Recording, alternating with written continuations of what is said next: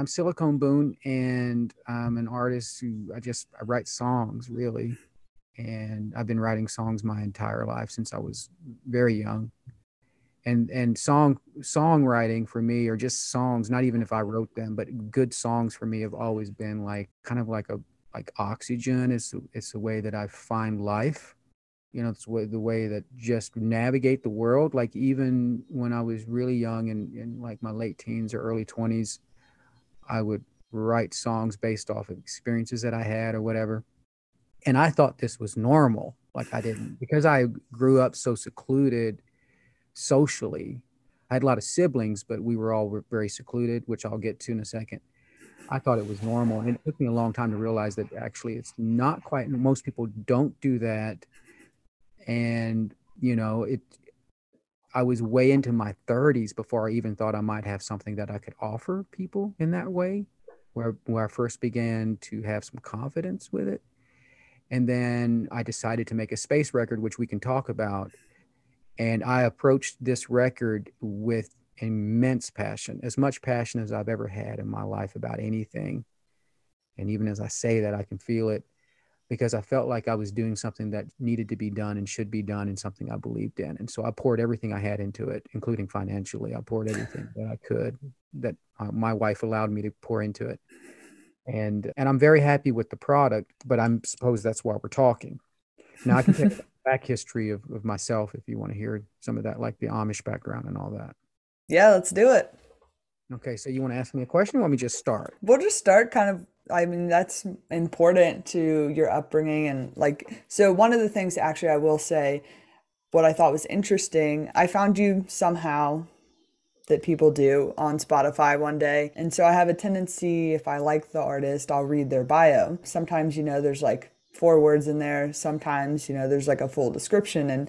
And yours kind of caught me off guard because, here you are, like you have this phenomenal kind of rusty um Americana voice, and your songs, especially Found You, which is your most popular, is just very powerful. And it kind of caught me off guard a little bit in reading this, and it's ex-Amish, and you're talking about all these other things about your upbringing, and then so I clicked your link, went to your web, your email is there, and I figured I'd give it a shot because I figured you'd have a pretty cool story of having this super interesting upbringing to where you are now, and how that kind of translates into your music and what else that you've done kind of surrounding that. So yeah, if you want to just talk about your upbringing and everything like that, that'd be awesome.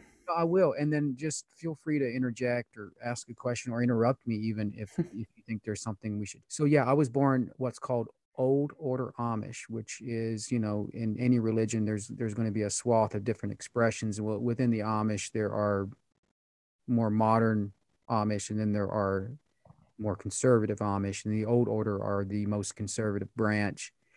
And so I grew up on the far conservative side, or I didn't say I didn't grow all the way up, but started growing up there. And my parents left when I was in mid childhood, actually, right as I was starting first grade, they left. But I have very, very vivid memories of being an Amish boy. I was a third born of six children, and I didn't learn English until after we left the Amish. So I learned English while I was in public school, which was very traumatic, actually. It was kind of way to transfer, but my parents didn't know any better, so they just didn't know that maybe I needed a more gentler transition because I went from an Amish world into a public school setting, which was just stark and scary and wild because I couldn't speak English. Which, of course, as a kid, you learn a language pretty quick. But I was learning much more than a language. I was also learning a new way of thinking and seeing the world. So it was quite the contrast. But yeah, we left when I was six and a half, right around Christmas time. And my parents had religious reasons for leaving, and so a lot of the religious emphasis remained in the home, which included for the rest of my childhood and teen years no contemporary music. They felt that that was the devil's music, which may sound odd to you, but if you're from a religious tradition, especially a conservative one, that's not uncommon. It's an us versus them often, or they over there and we're over here kind of thing. And certainly the Amish are very much that way. Now they're kind people and they're humble people and they're extremely honest. Like the vast majority of the Amish are nonviolent. Well, they're just never violent. They're anti-war and they're extremely honest. They're not going to cheat you. They're not going to lie to you. So there's a lot of good, but then there's also some negative, and that is in the Amish, there's a strong patriarchy. The men make all the decisions, and the women have their world where they do rule, but it's a much smaller world. You know, their sphere is very small. And but within the Amish, they have a very stark us versus them kind of mentality, and they'll call it the world, the Welt in the Pennsylvania Dutch is what it is, the Welt. And it's basically the world is everybody else out there, and then we are the chosen. And so growing up, we didn't entirely forsake that way of thinking. So, you know, we had our own way of secluding ourselves. And I don't think it was ever intentional, but it was part of that was cultural. And then we moved to Eastern Kentucky in the mountains, literally in the mountains, where the closest neighbor was a mile away. And so, which was in some ways pretty awesome because like we had 5 boys in our family and only one girl, the kids, right? And so we could just go outside in our underwear anytime we wanted to and run around and just be wild. And we were just, and we were all close together. We're stacked like within a year and a half to 2 years apart in terms of birth order. And we were crazy. And we grew up barefoot in the hills and had a lot of fun, but we're also very different. So when we did interact with people at public school or when we would go to church, we would definitely stand out, you know. And but in terms of music, my parents were given a piano when I was 11. And we had no TV. I mean, we had a TV box, but we had nothing coming in on it, right? So the only way to watch it, the only way that thing would light up is if we would rent a VCR, which was heavily regulated as well, you know, no rated R, nothing like that. And we didn't go to the video store very often. I mean, like not just almost never.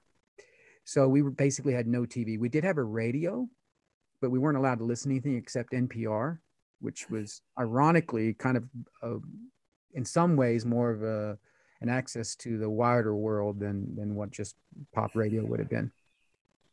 Because I listened to a lot of NPR growing up. But anyway, when I was 11, my parents were given a piano, and it was a very old piano. And because we had no way to entertain ourselves besides playing outside, I started playing piano. And I loved the way it made me feel. So I just started writing music. You know, at first I just wrote melodies. I learned what chords were, kind of figured out. I remember when I started figuring out how melodies would play with chords, and I was like, oh, wow. Are you teaching yourself how to play the piano? Basically. Yeah, I mean, I didn't have anybody around. But, you know, I remember when the 3-shaped chords on the left hand, when I realized what those were. I don't know if you know music at all. I don't even know the language for it right now. But you know, if you hit the three notes, the one, the 3, and the 5, right? Mm-hmm. To make a certain sound. And then, but anyway, I started writing melodies, and then it wasn't until I was probably 16 I started messing with lyrics. And because I had such a tight exposure to music, like very, very contracted exposure, so it was like church hymns, which aren't bad lyrically. A lot of them are actually fairly sophisticated lyrically in terms of their rhyme scheme and their poetry. But outside of that, the only other music I had any genuine access to was the Thistle and Shamrock, which was on NPR, which is old Celtic and Irish Celtic music, which is actually pretty sophisticated music as well, but it's old, right? And so initially my lyrics were very romantic and probably a little bit cliche. I mean, I had no Bob Dylan in my head. I had no Bruce. We'll get back to the music in a second, but I am curious. So your parents left and y'all moved to Eastern Kentucky, and it's this whole new world that you all are trying to figure out how to navigate essentially. What was expected when you left high school and were kind of thrust out into the world? Like, was it expected that you go to college or get a job? Because like, you know, your family has, I mean, you're essentially like immigrants. Actually, I appreciate you using that. That's very true because I will tell you this. So as an aside, when I was, okay, this is a crazy story, but it's a true one. So when my older brother David was, I used to think it was fifth grade, but then I talked to mom. I think it was more like seventh grade. When he was in seventh grade, he drew a penis on his homework, just like boys, right? But my mom was just absolutely scandalized, and she sent David and then my older brother Isaac off to a boarding school, a Baptist boarding school, because she thought she was losing David to the devil, and she thought a boarding school would fix this for all of them. And then mom and dad, they had a lot of really great characteristics about them, and one was mom and dad, despite being very strict religious upbringing, never forced us to think a certain way. They let us ask questions, you know? Probably because they had grown up asking questions themselves, which is like they left Amish. But anyway, mom and dad let me decide whether I wanted to go to this boarding school. So I went to this boarding school at the age of 14 in Portland. I went for 2 years. It was in deep eastern Kentucky, but it had people from all over the world, literally like people from all over the world, Muslim and Asian and South American and Ethiopian. And anyway, for 2 years, I basically got this incredible exposure to the world in a full sense, not like pop music world, but I got this exposure to like the broader world. And so, what was expected of me leaving the home, I don't know that I had tremendous expectations. Mom and dad would have supported me if I'd have chosen just to get a job, and I did choose to go, though they had an opinion about what kind of college I'd go to. But yeah, they supported me either way. That there weren't really any expectations.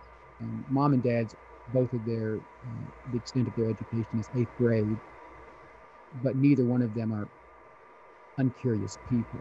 You know, they read and they have a natural curiosity about things. So it's not like if you met them, you would never know. So what'd you study in college then? And like, what was your intention for what you wanted to do at that moment in time, being, 18 to 22? So okay, I was a sophomore in high school. I had this amazing teacher, changed my life. We had to write, and I didn't know anything about writing. I'd never dabbled in visual art, but I'd never done any writing. And I went to college and I majored in English, Okay. Yeah. right? Yeah. I'm sorry. So you've been having trouble hearing me this whole time? No, so I got that part I was just about to add. I got all the way up until I think you added like a note at the end. Could be Yeah. wrong. But you were talking about your teacher, and then you said, yeah, you majored in English, and then, Because I loved it. yeah. And I had no plans. So I graduated and I worked construction and I literally swung the hammer, working for like $9 an hour. Love it. And so, did you have any intentions of kind of post that, of how to mesh the two, or, what your life was going to look like? Or was it more of a, we'll take every day as it comes and figure it out from there? Not really, but during that time, well, no, I will say I got fired from a job. It's the only job I've ever been fired from, which was absurd because I'm such a hard worker and I'm an honest person. Listen to this. Now, this has nothing to do with anything, but it's so interesting. I worked for this company, a construction company, this commercial construction that this guy I barely knew was like, "Hey, come work with me. I've got this. I'm a foreman at this construction company." So I go work. Well, he cheats on the hours. Like he starts cheating on the hours. He starts paying us, both me and him, more than we were supposed to be getting, right? And I was like, I wasn't ready to throw him under the bus, but I felt bad about it. Well, he doesn't last no more than a couple of months, maybe 3 months. He quits and goes somewhere else and makes way more money. He was very intelligent, like he's a super intelligent guy and driven. I call up the boss as soon as he's gone and I say, "Hey, I owe you some money. This is how much I owe you." I kept figures, you know. And the guy was like, "What?" Because this was like, anyway, it was construction, but it was like, the guys were making pedophile jokes. It was like rough. It was rough Mm. stuff, right? And so like I pay him his money back. And then half a year later, I go into his office and I'm like, "Look, I'm working hard out here and I'm pretty good at what I do. You know, some guys are better than me, but I'm pretty good. And I said, I'm educated and I'm intelligent and I bet I could do way better in your office. Do you have anything in your office where I could work and use my brain and not just my body? And he was like, sure, come back tomorrow and I'll, I'll tell you what I have for you. I come back in the morning and he fires me and he loves firing me. He uses the word terminated and he slides his like closed envelope with my check across the desk as he says it and grins at me. He's like, you're terminated. And I'm thinking, this guy fired me who was honest with him and paid him money back, right? Joker does that. Anyway, I walked out of there like feeling happy, which meant that I wasn't supposed to be doing that. And I was overjoyed actually. And I started working for myself and I started just painting, being a painting contractor, and I enjoyed that. But during that time, I read Carl Sagan, and that I think might be more relevant for the music that I've made. Is that I read Carl Sagan? I would have been early 20s, and I don't. Do you know anything about Carl Sagan? I know the name, but I don't really know Okay, much. astronomer who died of cancer too early. I think he was in his 50s or early 60s when he passed away. He was an atheist astronomer with a incredible gift for poetic expression, and he had a brilliant vision for humanity as a whole. When you read Sagan, he feels religious in some ways, even though he's an atheist, because of how optimistic and how persuasive he is with his language. Like I can read Nietzsche and be like, okay, Nietzsche feels like an atheist. Are you familiar with Nietzsche at all? Yeah. A little bit? Okay. So when I read Nietzsche, he feels like an atheist, which maybe you're an atheist, and I'm not trying to judge or anything like that. I don't care about that. But when I would read Sagan, I'd be like, he doesn't feel like an atheist at all, even though he was, right? So the reason I point that out is because, with my background, I'd been taught to steer clear of atheists at the time, early 20s, But once I started reading Sagan, I couldn't stop. And he was so influential for me that he changed the way I see the world. Like his outlook on the world as an early in my early 20s, effective in changing the way that I thought or approached my life. So from that, I started writing songs about space, from Sagan. Now I kept writing all sorts of other songs, but eventually coming to the record, I'm in my mid 30s. I'm beginning to actually think, or I'm in mid to late 30s, and I'm beginning to actually think, I could, I could make a record, and people might actually like my music. And so I was like, I'm going to make a space record. And I talked to a couple of friends, and they were like super encouraging, and they were like, we'll play on it, we'll help you with it. And so I just made the decision. I talked to my wife and talked to a couple of friends, and I was like, I want to do this. And then I made the Reaches, which is that has the song Found You on it, that has done exceptionally well, considering that I'm not, I'm nobody. I'm nobody. Well, You're I mean, really, somebody. Yeah. right. But if you make a record and you release it into the world, the chances of it doing anything at all is almost nothing, unless you have a big marketing like plan behind you, which I didn't have. But it's So done okay. I mean, the Reaches have done all right. yeah, what's the process like then from, you're an unsigned artist, you're having friends come on and they're playing other instruments or singing vocals and doing all this other stuff to help you build it. Like, do you have all the equipment? Do you have to rent studio space? How did it all work? Oh yeah, so that's great. That's a great question. Well, fortunately, I have both. I have access to my brother leads worship at a church that has a studio, and their sound guys, like, he flies around the nation setting up studio equipment, and he's like the best, and he's a genius. Like he's like the best, and like most geniuses, a little bit eccentric, but once you get to know him, you love him. And so they let me use that because of my connections. They let me use that studio, and then also I've just accumulated some stuff myself, which you can't see me right now, but I'm speaking into a mic, and I have an interface here, Apollo 8 interface, and I've been able to collect some gear over the years. Not that I know how to use it very well, but I have it able. And so we actually ended up using some of my own studio space, yeah, as well. Like for all the vocals and the acoustic guitars, we used my studio space. Okay. And how long did it take you to complete the album and put it out? Well, because I work, which I don't want to talk about like my occupation that much, but because I work full time and I have a business and have children, I couldn't just knock this thing out. I couldn't take off work and just go do it. So it took us from the time we recorded the first song to the time we released, we're looking at about 2 years. About 2 years. But what was amazing is the lead producer, his name is John Class. He was from Anderson, Indiana, which is a suburb, I think, of Indianapolis or something like that, or it's close to. We've all like, okay, so the band and I have always been good friends. So like my brother Glenn, he's in the band. And then the drummer Matt Nall, he and I have been close for years. And then Patrick Schaffner, who played the bass, he and I have been close for years. So the lead producer, John Class, was the only one that we didn't know. But as fortune would have it, we're all cut from the same cloth and we're now lifelong friends. In fact, he was just up a couple of weeks ago. We hung out, drank a lot of beers one evening and did a show together. But like, yeah, great friendship has come out of making the record. And what made you feel so passionately, so from reading Carl Sagan and kind of taking in all of that information that you had to then create something from what you took away from his words? Well, I don't know that I even know how to articulate other than what's in the record. Like, so, okay.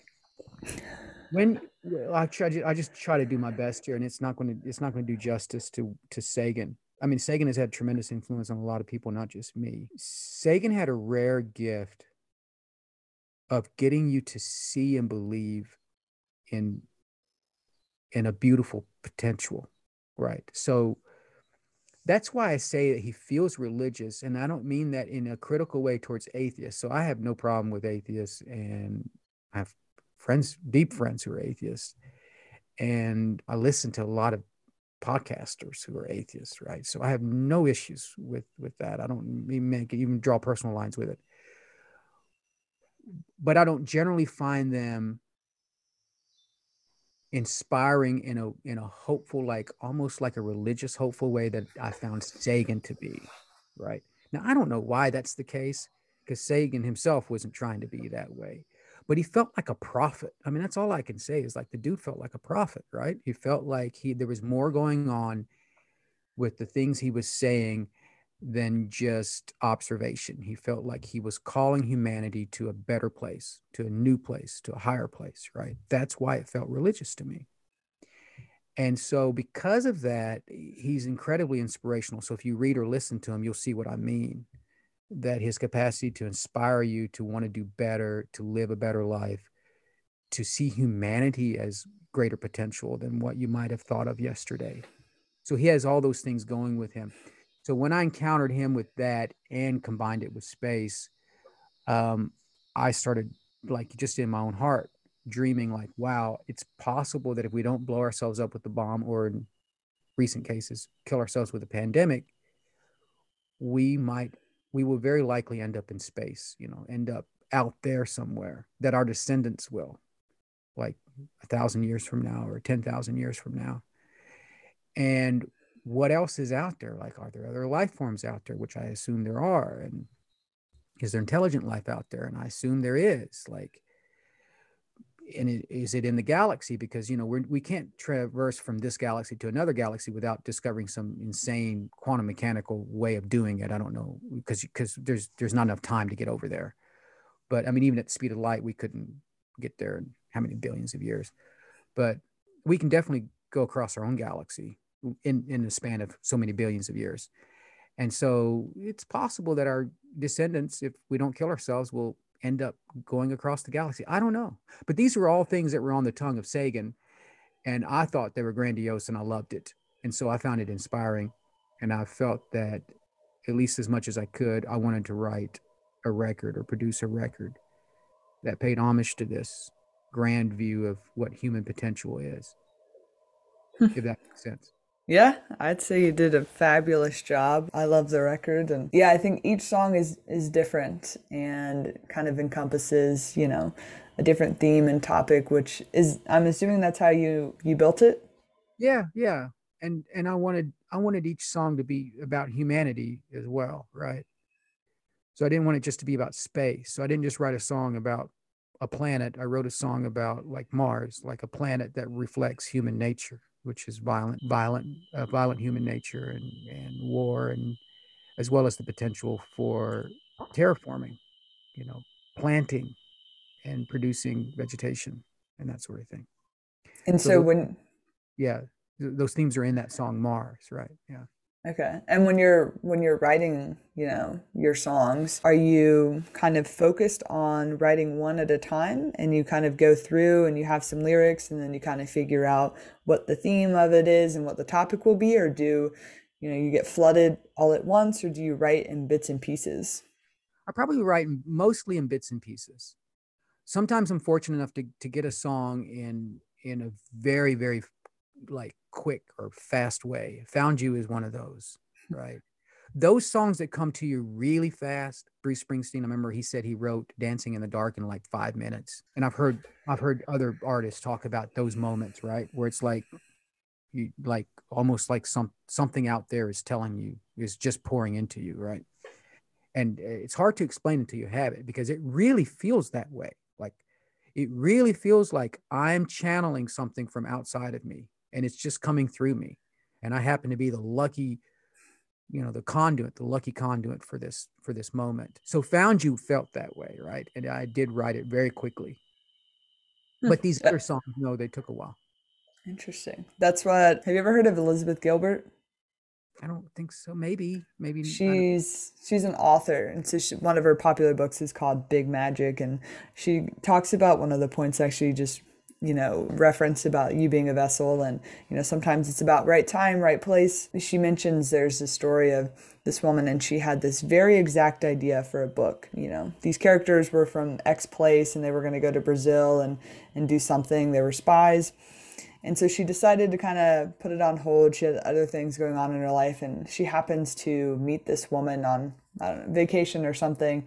And this woman was also an author, and she told her about this idea that she had for a book. And it was literally the same thing, except maybe like one or two minor things were tweaked as this other woman's idea that she had, you know, years before for a book. And it, like, Crazy. I always find that crazy. Yeah.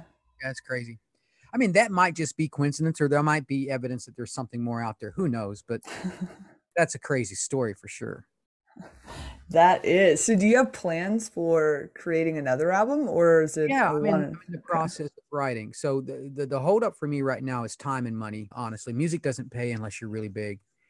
And then also my life is, I'm middle aged, and I have little kids, and I have a business, and my life is incredibly full. But no, I'm working on a record that I think I'm going to call Western Highway, and it's going to basically deal with like 19th century American expansion westward, both some of like the mythology, because I love mythology. And when I say mythology, I don't mean like, I mean mythos, like what is it that drives a group of people towards something? It's a mythology, right? It's a common story.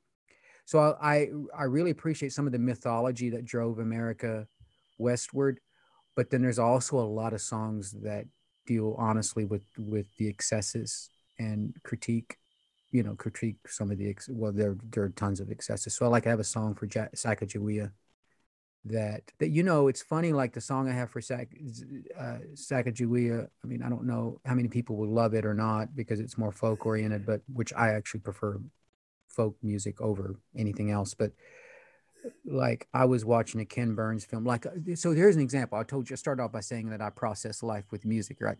So I was watching, who Ken Burns is, the documentary guy? Mm-hmm. Okay, yeah. So I was watching Ken Burns. It's about the West. I don't know. It's like a 6-part documentary or something. And this is years ago. And my wife and I were watching it, and he starts telling the story of Sacagawea. And I'm not a crier. Like I feel and I'm emotional. And especially when I'm writing, I'm very emotional, but I don't cry a lot. So even when I'm watching films, I'll feel a lot, but I don't cry. Like my eyes don't get wet. So I'm just listening to his story on Sacagawea and I start crying. I'm like, this is awful. Like the misfortune, it's not even misfortune.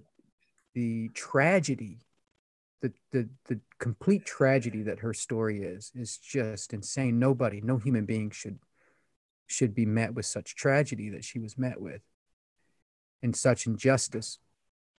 And I'm like, oh, I got to write this girl a story. I got to write her a song, you know.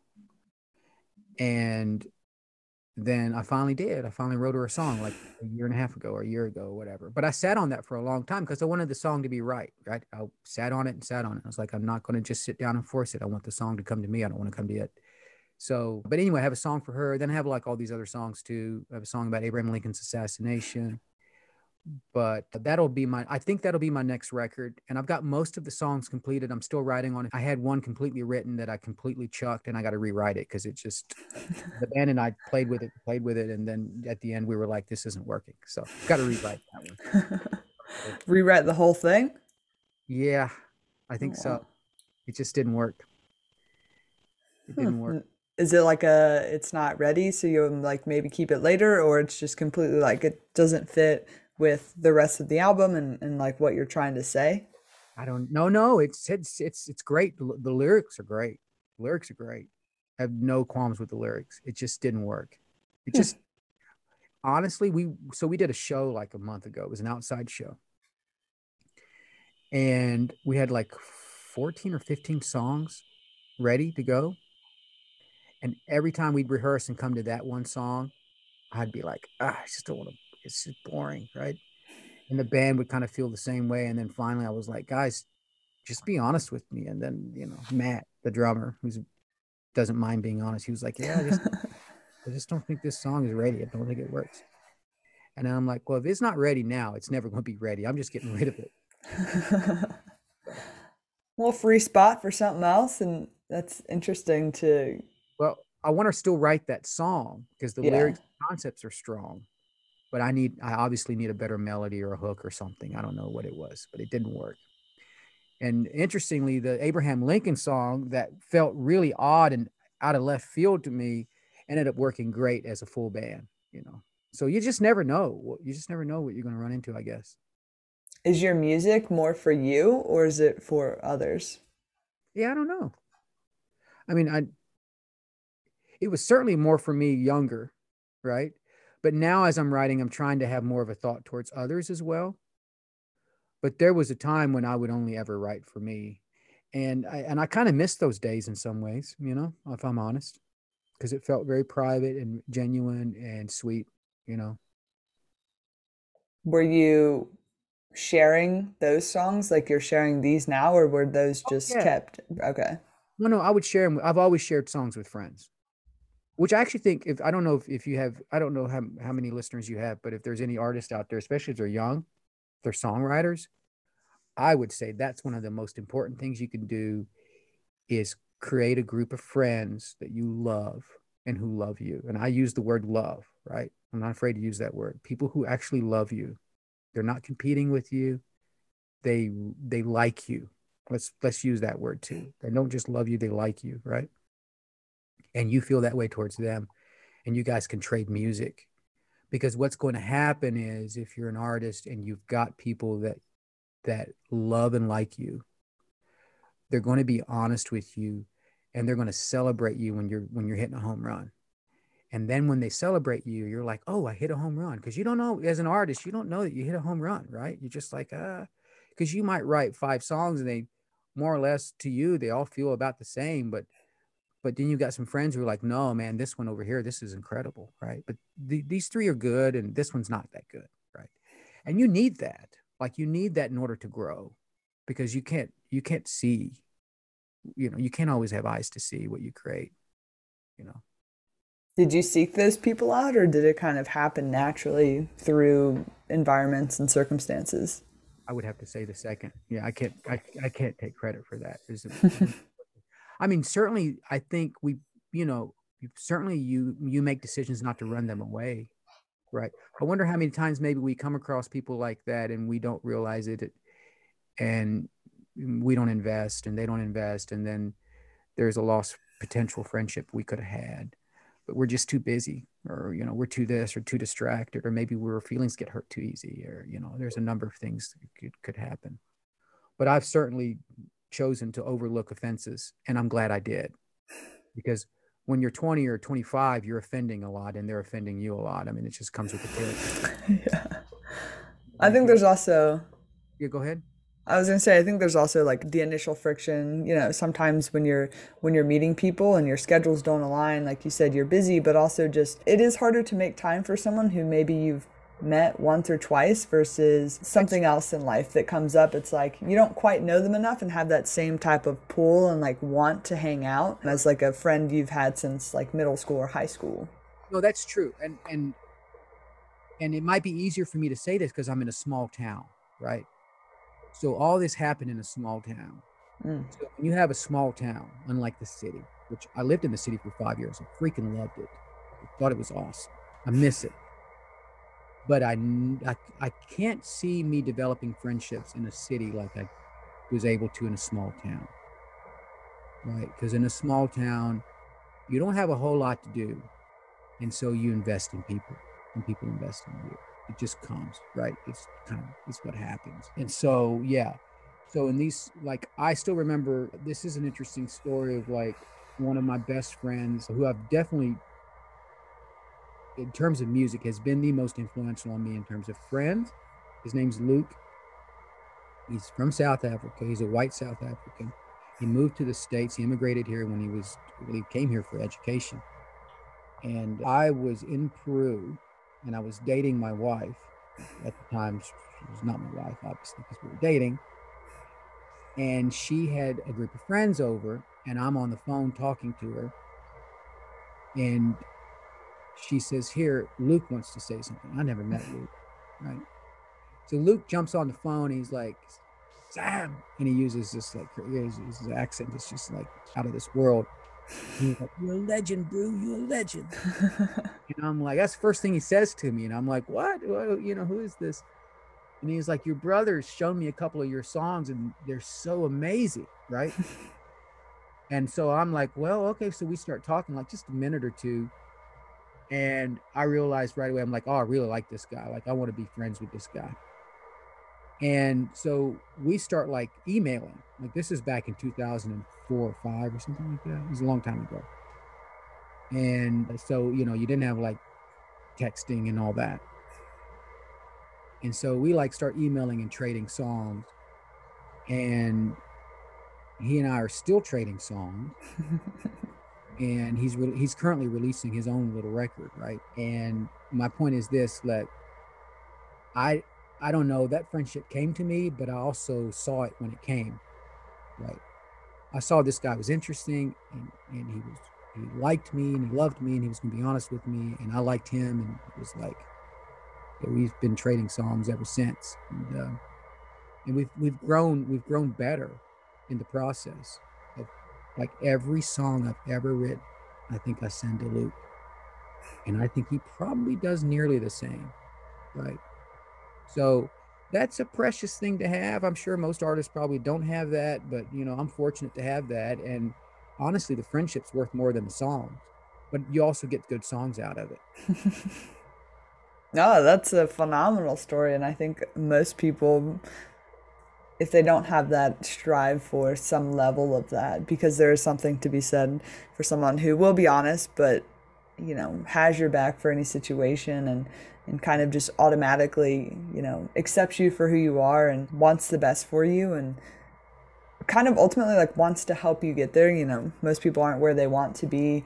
And so their job is then you're both kind of on a straight path to, it's going to be bumpy, it's going to be rocky, whatever happens, happens. But, I'm here for anything, and there's something very beautiful and raw about those types of friendships, and that's very Yeah. cool that you have that. Oh yeah, I'm fortunate with that. And Luke has always been honest with me. I mean, Well, awesome. he probably doesn't like 70% of my music. Seriously. I'm not, I mean, it might even be more. I asked him once, I'm like, how many songs, if I send, I was like, how many songs of mine do you really like? He was like, maybe one in five. It's like, okay. I was like, I do that for context because I'm tired of sending you songs that you hate on. There we go. Yeah. Wow. That's very cool. All right, so to respect your time, I have five more questions for you. The first of which is, if you had a book written about you, what would the title of the book be? Oh, I have no idea. I'm sorry. I'm sorry that I would say that, but I don't know. Silicone Boone? I don't know. I'm sorry. Silicone Boone. There we go, memoir, something like that. All right, all right. Sorry. Um, no, you're fine. Who or what has been the biggest influence besides Carl Sagan? Because we already touched on that one, but I'm just curious, like, what other influences have impacted your music? Yeah, it's great. Great question. So you can't hear this in the record that I released, but Gillian Welch, do you know Gillian Welch? You know her music? Mm-mm. Okay. I'll have to check her out then, though. Yeah, she's awesome. Now, hear me out. So she doesn't sound anything like me, especially on this last record that I just made. But Gillian Welch has had tremendous influence on me. I discovered her in my early 20s. She writes Appalachian style music in a way, and she's really good at it. And of course, I grew up in Eastern Kentucky, so I had a natural drawing towards the Appalachian roots music. So Gillian Welch is also, she's extremely admired by songwriters. So she doesn't have a huge following. I mean, enough to make a living, right? She's got her own record company and all that, and she's very smart. She's driven. And I met her once, way back in my 20s, um, because that was back when she was still pretty new, and you could go to a concert, and you could actually walk up and talk to her, you know. But she's considered by many songwriters to be, top tier, and she's a great songwriter. So her work has always influenced me. Like I spent a lot of time with it in my early 20s and my all the way up to my 30s. And then another songwriter that influenced me is Matthew Houck of Phosphorescent. So Phosphorescent is definitely folk Americana as well. So I consider myself more folk Americana, even though my the reaches doesn't really feel that way. It's the way I write is towards that genre. And Matthew Houck of Phosphorescent has influenced me a lot.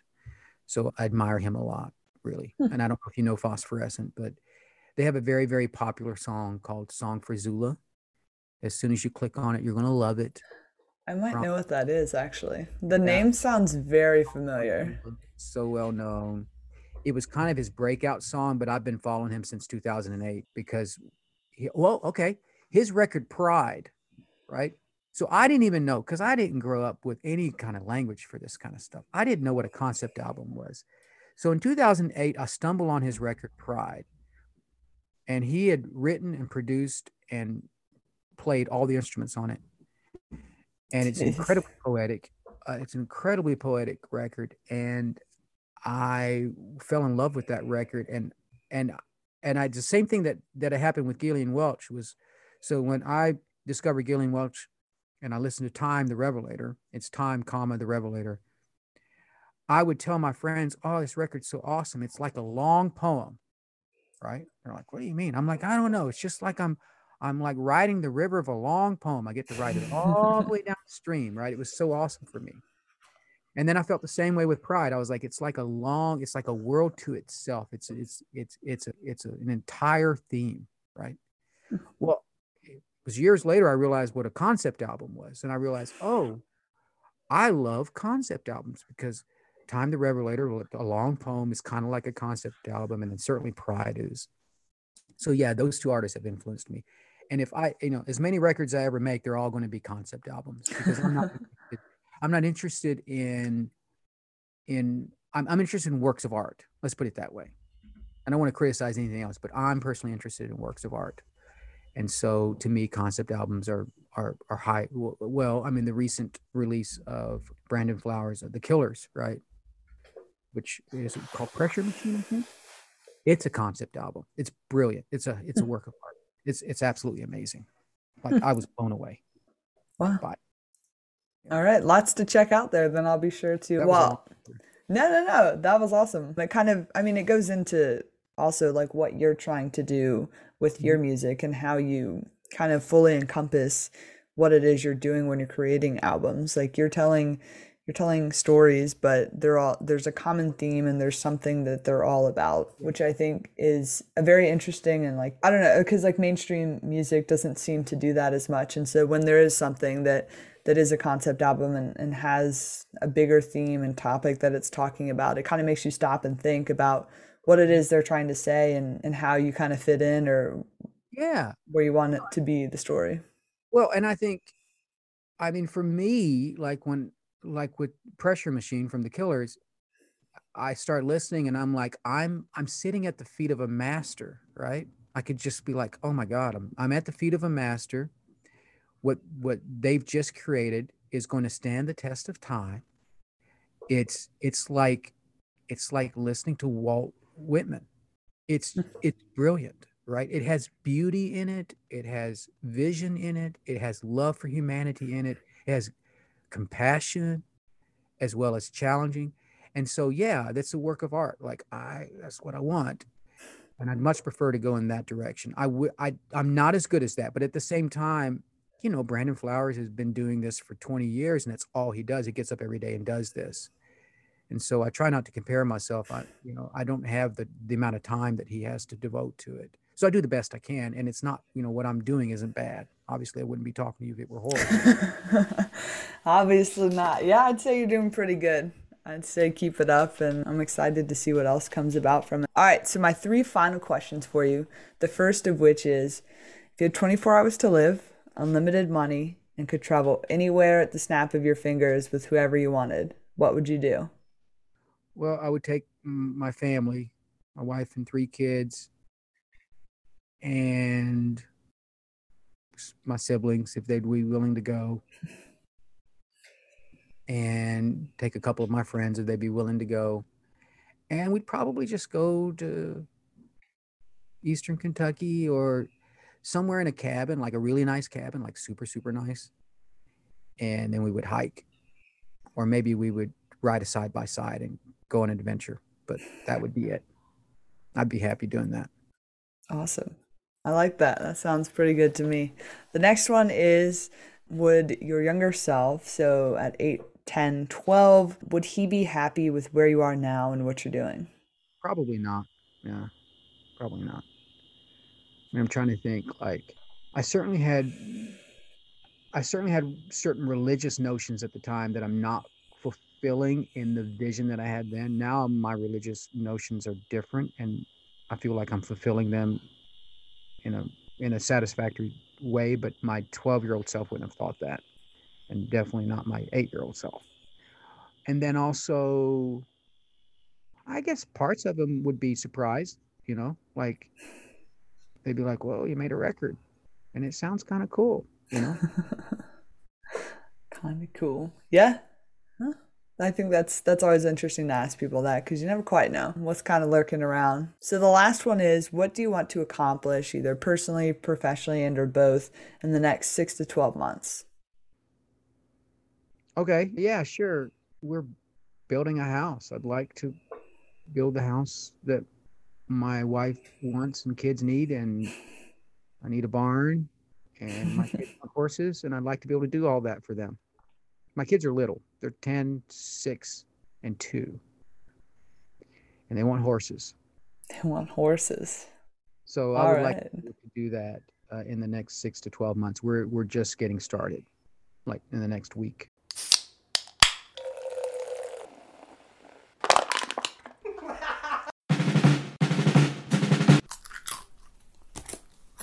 What do you want to do with your life? What do you want to do with your life? What do you want to do with your life?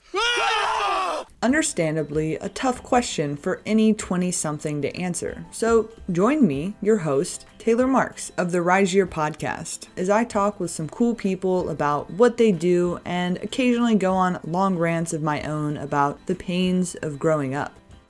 I'm Silicone Boone, and I'm an artist who I write songs really, and I've been writing songs my entire life since I was very young.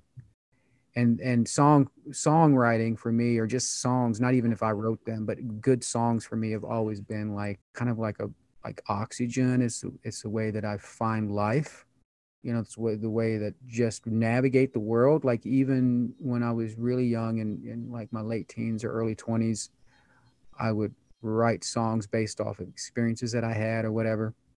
And I thought this was normal. Like I didn't, because I grew up so secluded socially. I had a lot of siblings, but we were all very secluded, which I'll get to in a second. I thought it was normal. And it took me a long time to realize that actually it's not quite, most people don't do that. And, I was way into my 30s before I even thought I might have something that I could offer people in that way, where I first began to have some confidence with it. And then I decided to make a space record, which we can talk about. And I approached this record with immense passion, as much passion as I've ever had in my life about anything. And even as I say that, I can feel it because I felt like I was doing something that needed to be done and should be done and something I believed in. And so I poured everything I had into it, including financially. I poured everything that I could, that my wife allowed me to pour into it. And I'm very happy with the product, but I suppose that's why we're talking. Now I can tell you the back history of myself if you want to hear some of that, like the Amish background and all that. Yeah, let's do it. Okay, so you want to ask me a question or want me to just start? We'll just start kind of, I mean, that's important to your upbringing. And like, so one of the things actually I will say, what I thought was interesting, I found you somehow that people do on Spotify one day. And so I have a tendency, if I like the artist, I'll read their bio. Sometimes, there's like four words in there. Sometimes, there's like a full description. And yours kind of caught me off guard because, here you are, like you have this phenomenal kind of rusty Americana voice, and your songs, especially Found You, which is your most popular, is just very powerful. And it kind of caught me off guard a little bit in reading this, and it's Ex-Amish, and you're talking about all these other things about your upbringing. And then so I clicked your link, went to your web, your email is there, and I figured I'd give it a shot because I figured you'd have a pretty cool story of having this super interesting upbringing to where you are now, and how that kind of translates into your music and what else that you've done kind of surrounding that. So yeah, if you want to just talk about your upbringing and everything like that, that'd be awesome. I will, and then just feel free to interject or ask a question or interrupt me even if you think there's something we should. So yeah, I was born what's called Old Order Amish, which is, in any religion, there's going to be a swath of different expressions. Well, within the Amish, there are more modern Amish, and then there are more conservative Amish, and the Old Order are the most conservative branch. And so I grew up on the far conservative side, or I didn't say I didn't grow all the way up, but started growing up there. And my parents left when I was in mid childhood, actually, right as I was starting first grade, they left. But I have very, very vivid memories of being an Amish boy. I was a third born of six children, and I didn't learn English until after we left the Amish. So I learned English while I was in public school, which was very traumatic, actually. It was kind of way to transfer, but my parents didn't know any better, so they just didn't know that maybe I needed a more gentler transition because I went from an Amish world into a public school setting, which was just stark and scary and wild because I couldn't speak English. Which, of course, as a kid, you learn a language pretty quick. But I was learning much more than a language. I was also learning a new way of thinking and seeing the world. So it was quite the contrast. But yeah, we left when I was 6.5, right around Christmas time. And my parents had religious reasons for leaving, and so a lot of the religious emphasis remained in the home, which included for the rest of my childhood and teen years no contemporary music. They felt that that was the devil's music, which may sound odd to you, but if you're from a religious tradition, especially a conservative one, it's not uncommon. It's an us versus them often, or they over there and we're over here kind of thing. And certainly the Amish are very much that way. Now they're kind people and they're humble people and they're extremely honest. Like the vast majority of the Amish are nonviolent. Well, they're just never violent. They're anti-war and they're extremely honest. They're not going to cheat you. They're not going to lie to you. So there's a lot of good, but then there's also some negative, and that is in the Amish, there's a strong patriarchy. The men make all the decisions, And the women have their world where they do rule, but it's a much smaller world. You know, their sphere is very small. And but within the Amish, they have a very stark us versus them kind of mentality, and they'll call it the world, the Welt in the Pennsylvania Dutch is what it is, the Welt. And it's basically the world is everybody else out there, and then we are the chosen.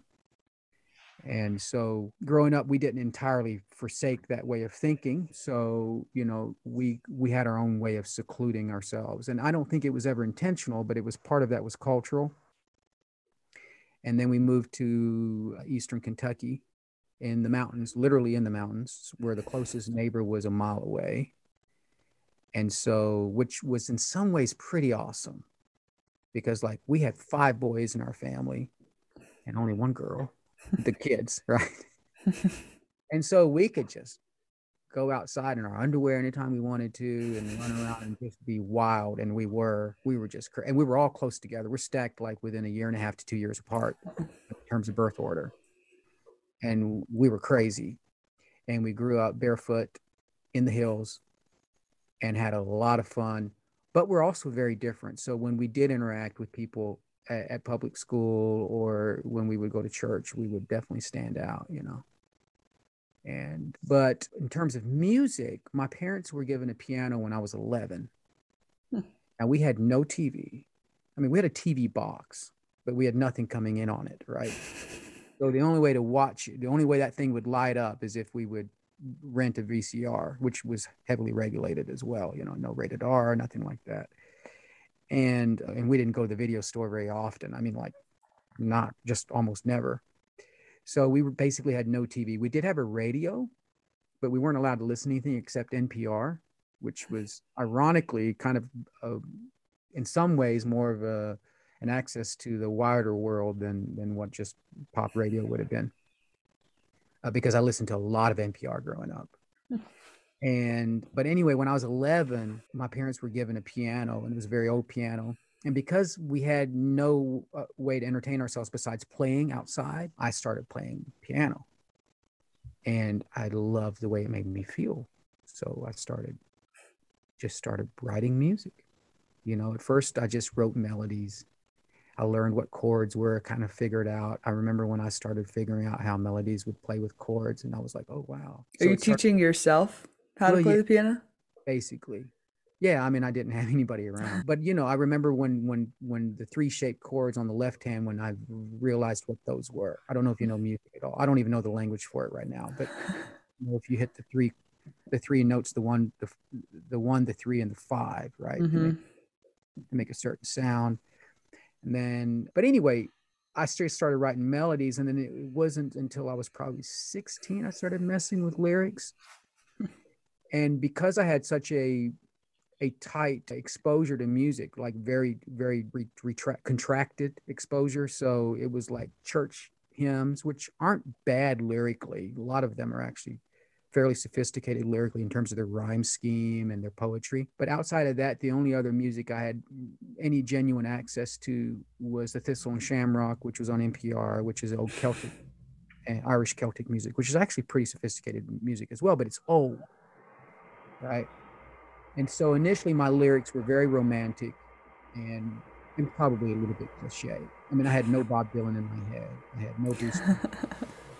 We'll get back to the music in a second, but I am curious. So your parents left and y'all moved to Eastern Kentucky, and it's this whole new world that you all are trying to figure out how to navigate essentially. What was expected when you left high school and were kind of thrust out into the world? Like, was it expected that you go to college or get a job? Because like, you know, your family has, I mean, you're essentially like immigrants. Actually, I appreciate you using that. That's very true because I will tell you this. So as an aside, when I was, okay, this is a crazy story, but it's a true one. So when my older brother David was, I used to think it was 5th grade, but then I talked to mom. I think it was more like 7th grade. When he was in 7th grade, he drew a penis on his homework, just like boys, right? But my mom was just absolutely scandalized, and she sent David And then my older brother, Isaac, off to a boarding school, a Baptist boarding school, because she thought she was losing David to the devil. And she thought a boarding school would fix this for all of them. And then mom and dad, they had a lot of really great characteristics about them. And one was mom and dad, despite being very strict religious upbringing, never forced us to think a certain way. They let us ask questions, you know? Probably because they had grown up asking questions themselves, which is not that. They left the Amish. But anyway, mom and dad let me decide whether I wanted to go to this boarding school. So I went to this boarding school at the age of 14 in Portland. I went for 2 years. It was in deep eastern Kentucky, but it had people from all over the world, literally like people from all over the world, Muslim and Asian and South American and Ethiopian.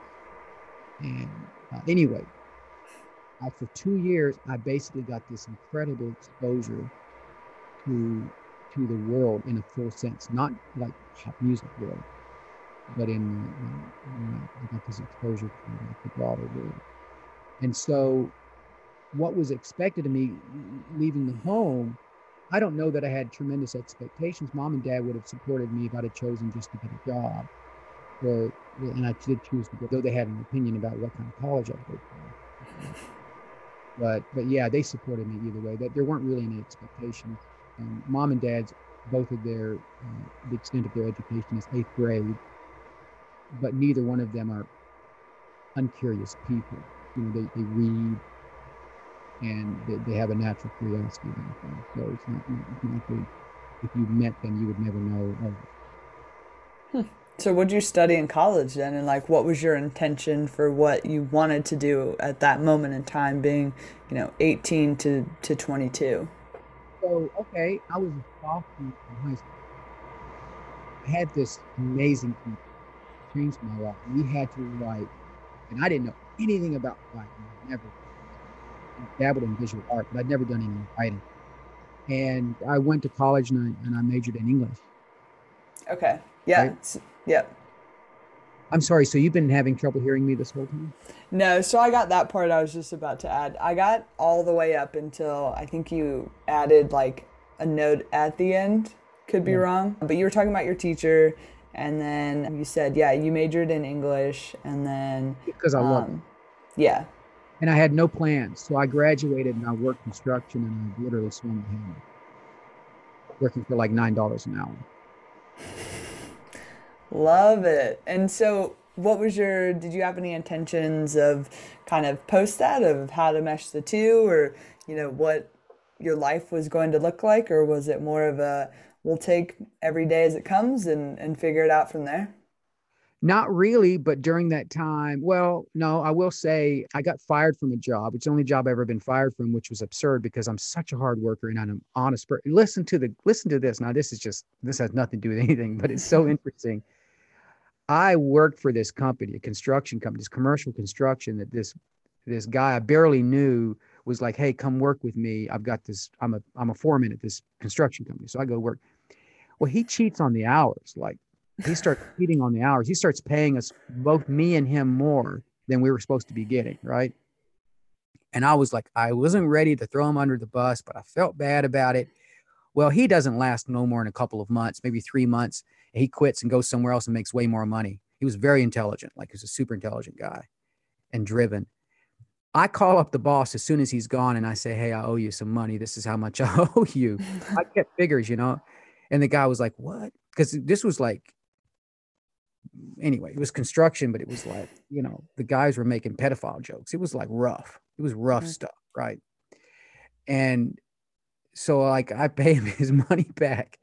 And then half a year later, I go into his office and I'm like, "Look, I'm working hard out here and I'm pretty good at what I do. Some guys are better than me, but I'm pretty good. And I said, I'm educated and I'm intelligent and I bet I could do way better in your office. Do you have anything in your office where I could work and use my brain and not just my body?" And he was like, "Sure, come back tomorrow and I'll tell you what I have for you." I come back in the morning and he fires me and he loves firing me he uses the word terminated, and he slides his like closed envelope with my check across the desk as he says it and grins at me. He's like, "You're terminated." And I'm thinking, this guy fired me who was honest with him and paid him money back, right? Joker does that. Anyway, I walked out of there like feeling happy, which meant that I wasn't supposed to be doing that. And I was overjoyed actually. And I started working for myself, and I started just painting, being a painting contractor, and I enjoyed that. But during that time, I read Carl Sagan, and that I think might be more relevant for the music that I've made. Is that I read Carl Sagan. I would have been early 20s, and I don't. Do you know anything about Carl Sagan? I know the name, but I don't really know Okay, much. astronomer who died of cancer too early. I think he was in his 50s or early 60s when he passed away. He was an atheist astronomer with a incredible gift for poetic expression, and he had a brilliant vision for humanity as a whole. When you read Sagan, he feels religious in some ways, even though he's an atheist, because of how optimistic and how persuasive he is with his language. Like I can read Nietzsche and be like, okay, Nietzsche feels like an atheist. Are you familiar with Nietzsche at all? Yeah. A little bit? Okay. So when I read Nietzsche, he feels like an atheist, which maybe you're an atheist, and I'm not trying to judge or anything like that. I don't care about that. But when I would read Sagan, I'd be like, he doesn't feel like an atheist at all, even though he was, right? So the reason I point that out is because, with my background, I'd been taught to steer clear of atheists at the time, early 20s, But once I started reading Sagan, I couldn't stop. And he was so influential for me that he changed the way I see the world. Like his outlook on the world as an early in my early 20s, effective in changing the way that I thought or approached my life. So from that, I started writing songs about space, from Sagan. Now I kept writing all sorts of other songs, but eventually coming to the record, I'm in my mid 30s. I'm beginning to actually think, or I'm in mid to late 30s, and I'm beginning to actually think, I could, I could make a record, and people might actually like my music. And so I was like, I'm going to make a space record. And I talked to a couple of friends, and they were like super encouraging, and they were like, we'll play on it, we'll help you with it. And so I just made the decision. I talked to my wife and talked to a couple of friends, and I was like, I want to do this. And then I made the Reaches, which is that has the song Found You on it, that has done exceptionally well, considering that I'm not, I'm nobody. I'm nobody. Well, Or I mean, really, somebody. Yeah. right. But if you make a record and you release it into the world, the chances of it doing anything at all is almost nothing, unless you have a big marketing like plan behind you, which I didn't have. But it's So done okay. I mean, the Reaches have done all right. yeah, what's the process like then from, you're an unsigned artist, you're having friends come on and they're playing other instruments or singing vocals and doing all this other stuff to help you build it. Like, do you have all the equipment? Do you have to rent studio space? How did it all work? Oh yeah, so that's great. That's a great question. Well, fortunately, I have both. I have access to my brother leads worship at a church that has a studio, and their sound guys, like, he flies around the nation setting up studio equipment, and he's like the best, and he's a genius. Like he's like the best, and like most geniuses, a little bit eccentric, but once you get to know him, you love him. And so they let me use that because of my connections. They let me use that studio, and then also I've just accumulated some stuff myself, which you can't see me right now, but I'm speaking into a mic, and I have an interface here, Apollo 8 interface, and I've been able to collect some gear over the years. Not that I know how to use it very well, but I have it available. And so we actually ended up using some of my own studio space, yeah, as well. Like for all the vocals and the acoustic guitars, we used my studio space. Okay. And how long did it take you to complete the album and put it out? Well, because I work, which I don't want to talk about like my occupation that much, but because I work full time and I have a business and have children, I couldn't just knock this thing out. I couldn't take off work and just go do it. So it took us from the time we recorded the first song to the time we released, we're looking at about 2 years. about 2 years. But what was amazing is the lead producer, his name is John Class. He was from Anderson, Indiana, which is a suburb, I think, of Indianapolis or something like that, or it's close to. We've all like, okay, so the band and I have always been good friends. So like my brother Glenn, he's in the band. And then the drummer Matt and all, he and I have been close for years. And then Patrick Schaffner, who played the bass, he and I have been close for years. So the lead producer, John Class, was the only one that we didn't know. But as fortune would have it, we're all cut from the same cloth and we're now lifelong friends. In fact, he was just up a couple of weeks ago. We hung out, drank a lot of beers one evening and did a show together. But like, yeah, great friendship has come out of making the record. And what made you feel so passionately? So, from reading Carl Sagan and kind of taking in all of that information that you had to then create something from what you took away from his words. Well, I don't know that I even know how to articulate other than what's in the record. Like, so, okay.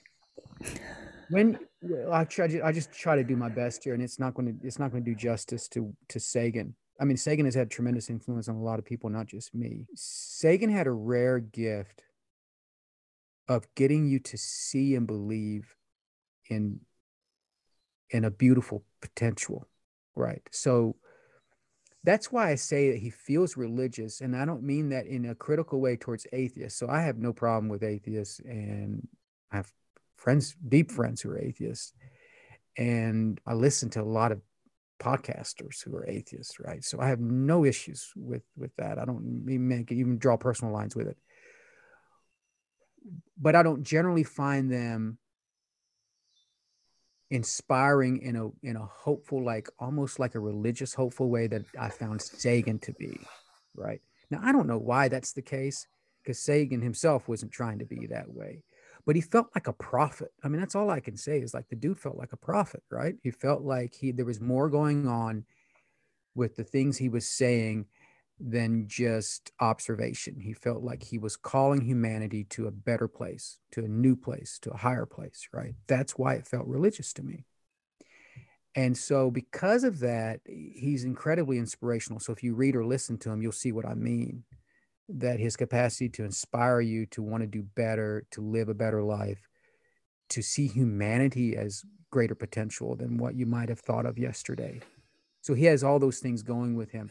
So, when I encountered him with that and combined it with space, um, I started, like, just in my own heart, dreaming like, wow, it's possible that if we don't blow ourselves up with the bomb, or in recent cases, kill ourselves with a pandemic, we might, we will very likely end up in space, end up out there somewhere, that our descendants will, like 1,000 years from now or 10,000 years from now. And what else is out there? Like, are there other life forms out there, which I assume there are? And is there intelligent life out there? And I assume there is. Like, and is it in the galaxy? Because we can't traverse from this galaxy to another galaxy without discovering some insane quantum mechanical way of doing it. I don't know, because there's not enough time to get over there. But I mean, even at the speed of light, we couldn't get there in how many billions of years. But we can definitely go across our own galaxy in the span of so many billions of years. And so it's possible that our descendants, if we don't kill ourselves, will end up going across the galaxy. I don't know. But these were all things that were on the tongue of Sagan. And I thought they were grandiose and I loved it. And so I found it inspiring. And I felt that, at least as much as I could, I wanted to write a record or produce a record that paid homage to this grand view of what human potential is, if that makes sense. Yeah, I'd say you did a fabulous job. I love the record, and yeah, I think each song is different and kind of encompasses, a different theme and topic, which is, I'm assuming that's how you built it. Yeah, yeah. And I wanted each song to be about humanity as well, right? So I didn't want it just to be about space. So I didn't just write a song about a planet. I wrote a song about, like, Mars, like a planet that reflects human nature, which is violent human nature, and war, and as well as the potential for terraforming, planting and producing vegetation and that sort of thing. And So so those, when yeah, those themes are in that song Mars, right? Yeah. Okay. And when you're writing, your songs, are you kind of focused on writing one at a time and you kind of go through and you have some lyrics and then you kind of figure out what the theme of it is and what the topic will be, or do, you get flooded all at once, or do you write in bits and pieces? I probably write mostly in bits and pieces. Sometimes I'm fortunate enough to get a song in a very, very like quick or fast way. Found You is one of those, right? Those songs that come to you really fast. Bruce Springsteen, I remember he said he wrote Dancing in the Dark in like 5 minutes. And I've heard other artists talk about those moments, right? Where it's like you like almost like something out there is telling you, is just pouring into you, right? And it's hard to explain until you have it, because it really feels that way. Like it really feels like I'm channeling something from outside of me and it's just coming through me. And I happen to be the lucky, the conduit, the lucky conduit for this moment. So Found You felt that way, right? And I did write it very quickly. Hmm. But these Uh, other songs, no, they took a while. Interesting. That's what, have you ever heard of Elizabeth Gilbert? I don't think so. Maybe I don't. She's an author, and so one of her popular books is called Big Magic, and she talks about one of the points actually just reference about you being a vessel, and sometimes it's about right time, right place. She mentions there's a story of this woman, and she had this very exact idea for a book. These characters were from X place, and they were going to go to Brazil and do something. They were spies. And so she decided to kind of put it on hold. She had other things going on in her life, and she happens to meet this woman on, I don't know, vacation or something. Right. And this woman was also an author, and she told her about this idea that she had for a book. And it was literally the same thing, except maybe like one or two minor things were tweaked as this other woman's idea that she had, years before for a book. And it, like, Crazy. I always find that crazy. Yeah. That's crazy. I mean, that might just be coincidence, or there might be evidence that there's something more out there. Who knows? But that's a crazy story for sure. That is. So do you have plans for creating another album, or is it Yeah, a I'm one? in the Okay. process of writing. So the hold up for me right now is time and money. Honestly, music doesn't pay unless you're really big. And then also my life is, I'm middle aged, and I have little kids, and I have a business, and my life is incredibly full. But no, I'm working on a record that I think I'm going to call Western Highway, and it's going to basically deal with like 19th century American expansion westward, both some of like the mythology, because I love mythology. And when I say mythology, I don't mean like, I mean mythos, like what is it that drives a group of people towards something? It's a mythology, right? It's a common story. So I really appreciate some of the mythology that drove America westward, but then there's also a lot of songs that deal honestly with the excesses and critique some of the well, there are tons of excesses. So I like to have a song for Sacagawea that it's funny, like the song I have for Sacagawea. I mean, I don't know how many people will love it or not because it's more folk oriented, but which I actually prefer folk music over anything else. But like I was watching a Ken Burns film. Like, so here's an example. I started off by saying that I process life with music, right? So I was watching, who Ken Burns is, the documentary guy? Mm-hmm. Okay, yeah. So I was watching Ken Burns. It's about the West. I don't know. It's like a 6-part documentary or something. And this is years ago. And my wife and I were watching it, and he starts telling the story of Sacagawea. And I'm not a crier. Like I feel and I'm emotional. And especially when I'm writing, I'm very emotional, but I don't cry a lot. So even when I'm watching films, I'll feel a lot, but I don't cry. Like I don't my eyes don't get wet. So I'm just listening to his story on Sacagawea and I start crying. I'm like, this is awful. Like the misfortune, it's not even misfortune, the tragedy, the complete tragedy that her story is just insane. No human being should be met with such tragedy that she was met with, and such injustice. And I'm like, oh, I got to write this girl a story. I got to write her a song. And then I finally did. I finally wrote her a song like a year and a half ago or a year ago or whatever. But I sat on that for a long time because I wanted the song to be right. Right. I sat on it and sat on it. I was like, I'm not going to just sit down and force it. I want the song to come to me. I don't want to come to it. So, but anyway, I have a song for her. Then I have like all these other songs too. I have a song about Abraham Lincoln's assassination. But I think that'll be my next record. And I've got most of the songs completed. I'm still writing on it. I had one completely written that I completely chucked and I got to rewrite it because it just, the band and I played with it. And then at the end, we were like, this isn't working. So got to rewrite that one. Rewrite the whole thing? Yeah, I Oh, think so. wow. It just didn't work. It didn't work. Is it like a it's not ready, so you like maybe keep it later, or it's just completely like it doesn't fit with the rest of the album and like what you're trying to say?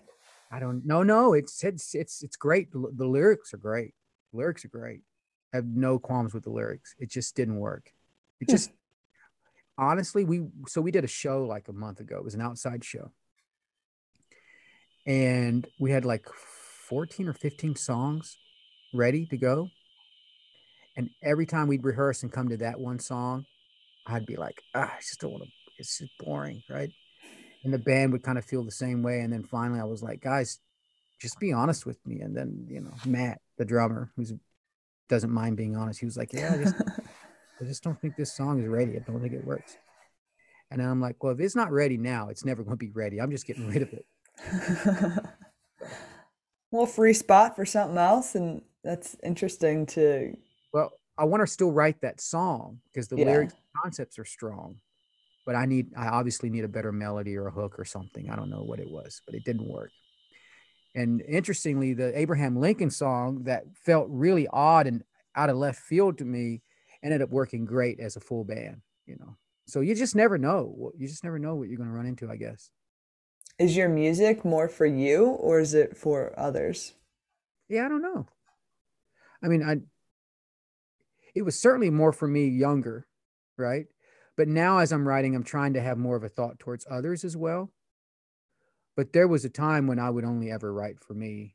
And I kind of miss those days in some ways, if I'm honest, because it felt very private and genuine and sweet, you know. Were you sharing those songs like you're sharing these now, or were those Oh, just yeah. kept? Okay. No, no, I would share them. I've always shared songs with friends, which I actually think if I don't know if you have, I don't know how many listeners you have, but if there's any artists out there, especially if they're young, they're songwriters, I would say that's one of the most important things you can do is create a group of friends that you love and who love you. And I use the word love, right? I'm not afraid to use that word. People who actually love you. They're not competing with you.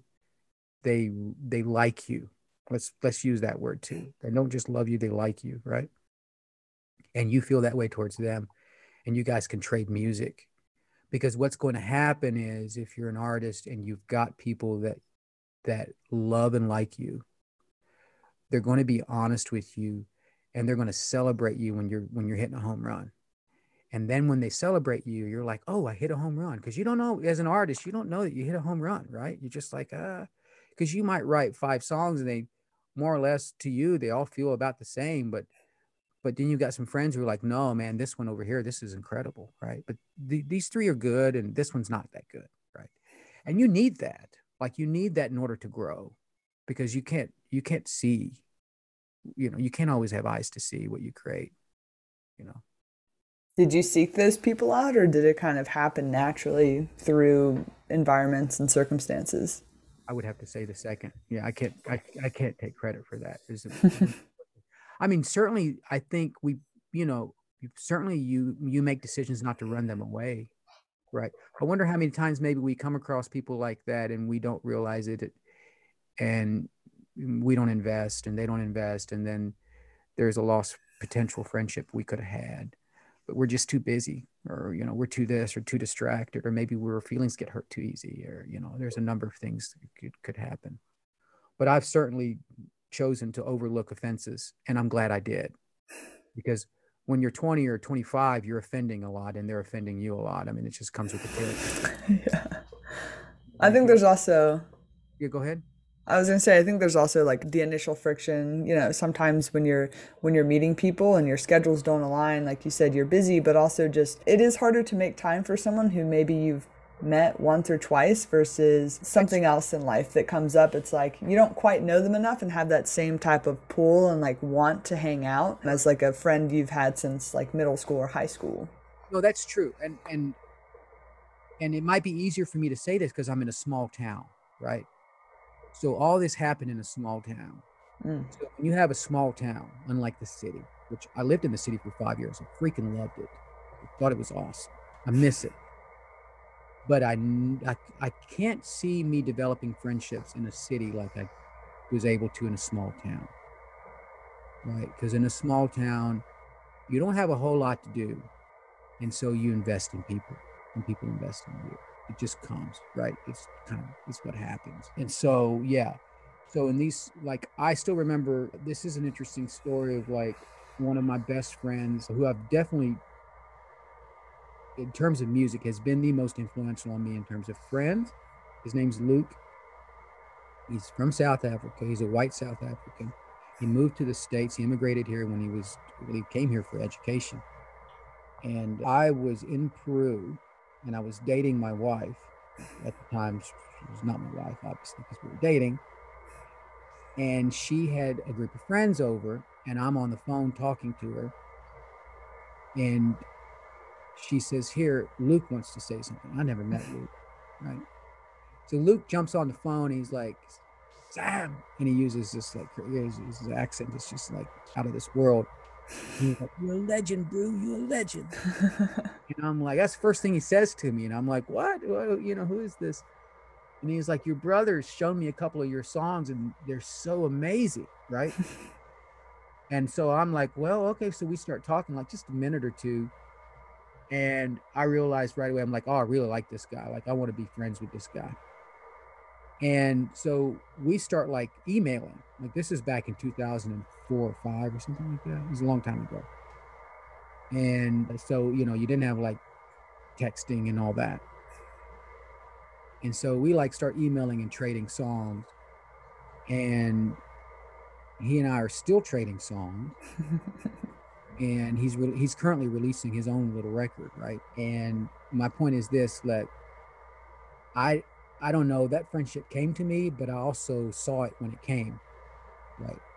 I saw this guy was interesting, and he liked me and he loved me and he was going to be honest with me, and I liked him, and it was like, yeah, we've been trading songs ever since, and we've grown better in the process of like every song I've ever written.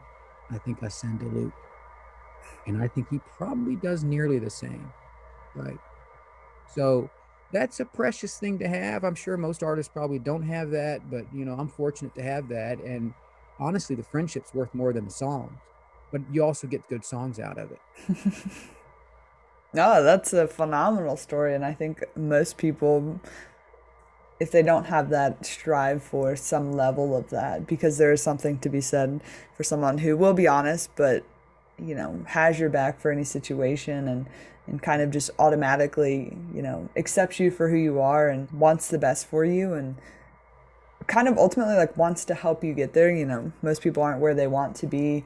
And so their job is then you're both kind of on a straight path to, it's going to be bumpy, it's going to be rocky, whatever happens, happens. But, I'm here for anything. And there's something very beautiful and raw about those types of friendships. And that's very Yeah. cool that you have that. Oh yeah, I'm fortunate with that. And Luke has always been honest with me. I mean, Oh, awesome. he probably doesn't like 70% of my music. Seriously. I'm not, I mean, it might even be more. I asked him once, I'm like, how many songs, if I send, I was like, how many songs of mine do you really like? He was like, maybe one in five. It's like, okay. I was like, I do that for context because I'm tired of sending you songs that you hate on. There we go. Yeah. Wow. That's very cool. All right. So, to respect your time, I have five more questions for you. The first of which is if you had a book written about you, what would the title of the book be? Oh, I have no idea. I'm sorry. I'm sorry that I would say that. But, I don't know. Silicone Boone? I don't know. I'm sorry. Silicone Boone. There we go. Memoir, something like that. All right. All right. Sorry. No, you're fine. Who or what has been the biggest influence besides Carl Sagan? Because we already touched on that one, but I'm just curious, like, what other influences have impacted your music? Yeah, it's great. Great question. So you can't hear this in the record that I released, but Gillian Welch, do you know Gillian Welch? You know her music? Okay. I'll have to check her out then, though. Yeah, she's awesome. Now, hear me out. So she doesn't sound anything like me, especially on this last record that I just made. But Gillian Welch has had tremendous influence on me. I discovered her in my early 20s. She writes Appalachian style music in a way, and she's really good at it. And of course, I grew up in Eastern Kentucky, so I had a natural drawing towards the Appalachian roots music. So Gillian Welch is also, she's extremely admired by songwriters. So she doesn't have a huge following. I mean, enough to make a living, right? She's got her own record company and all that, and she's very smart. She's driven.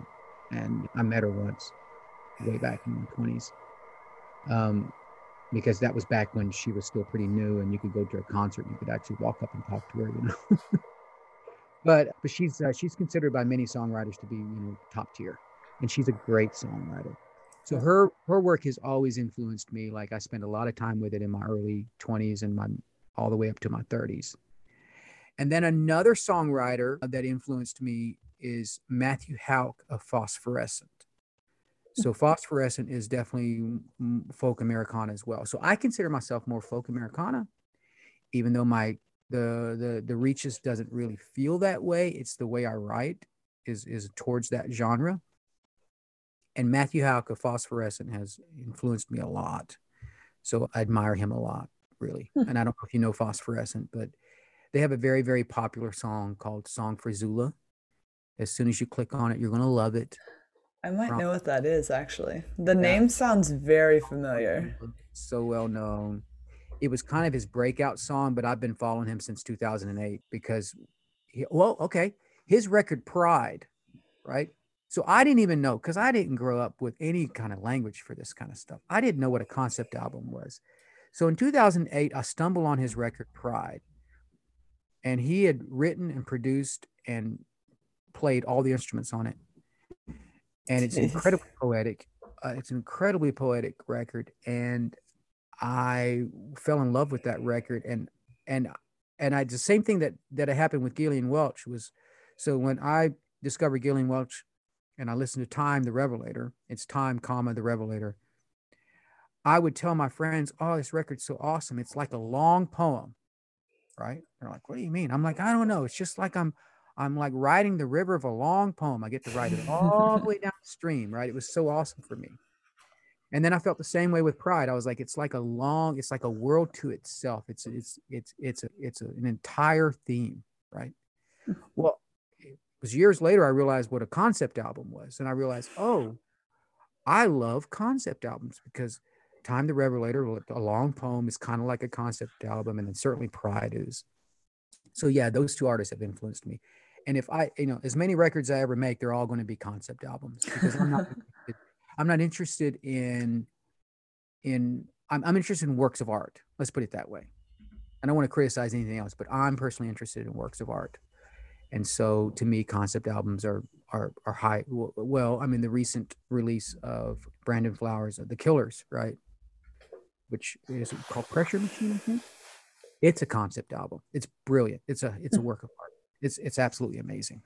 Like I was blown away Wow. by it.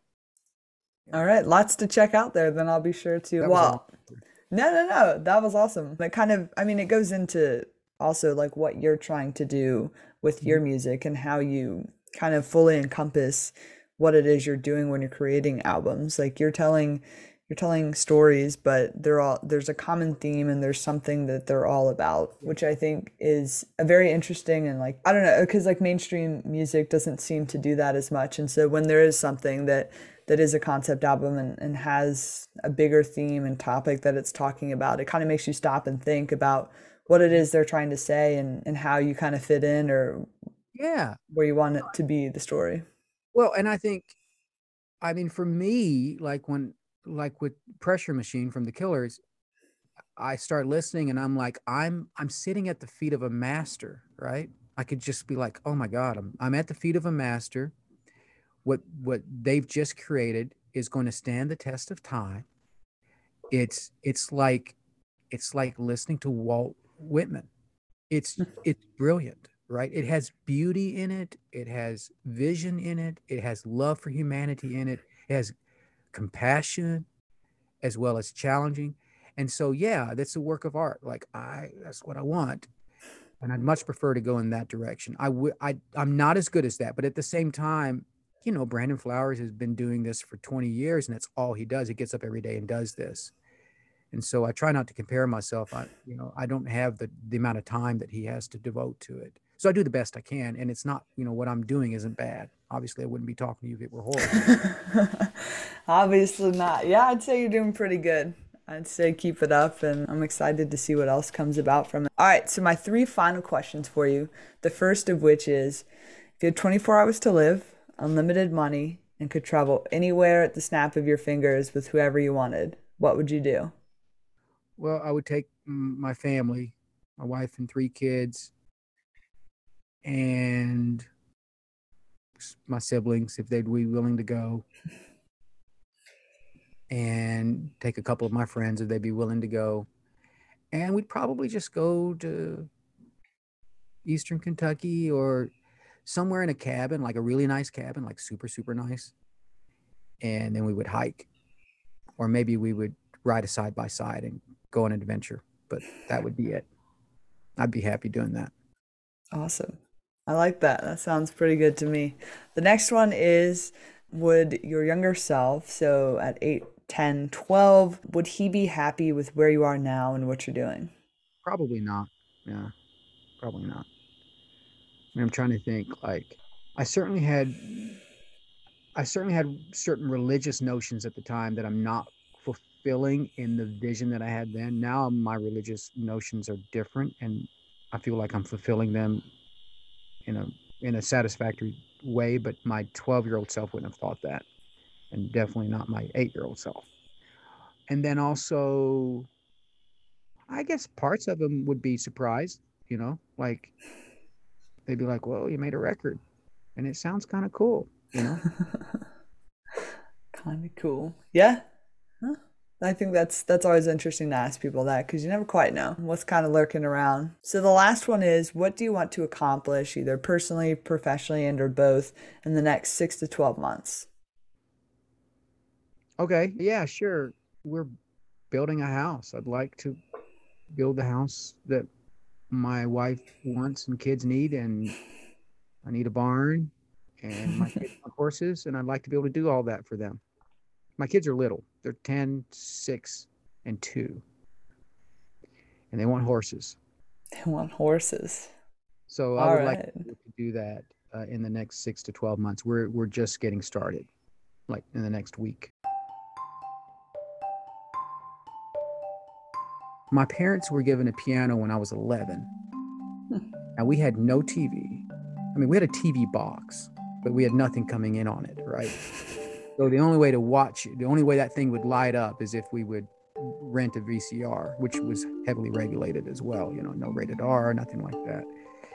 And we didn't go to the video store very often. I mean, like not just almost never.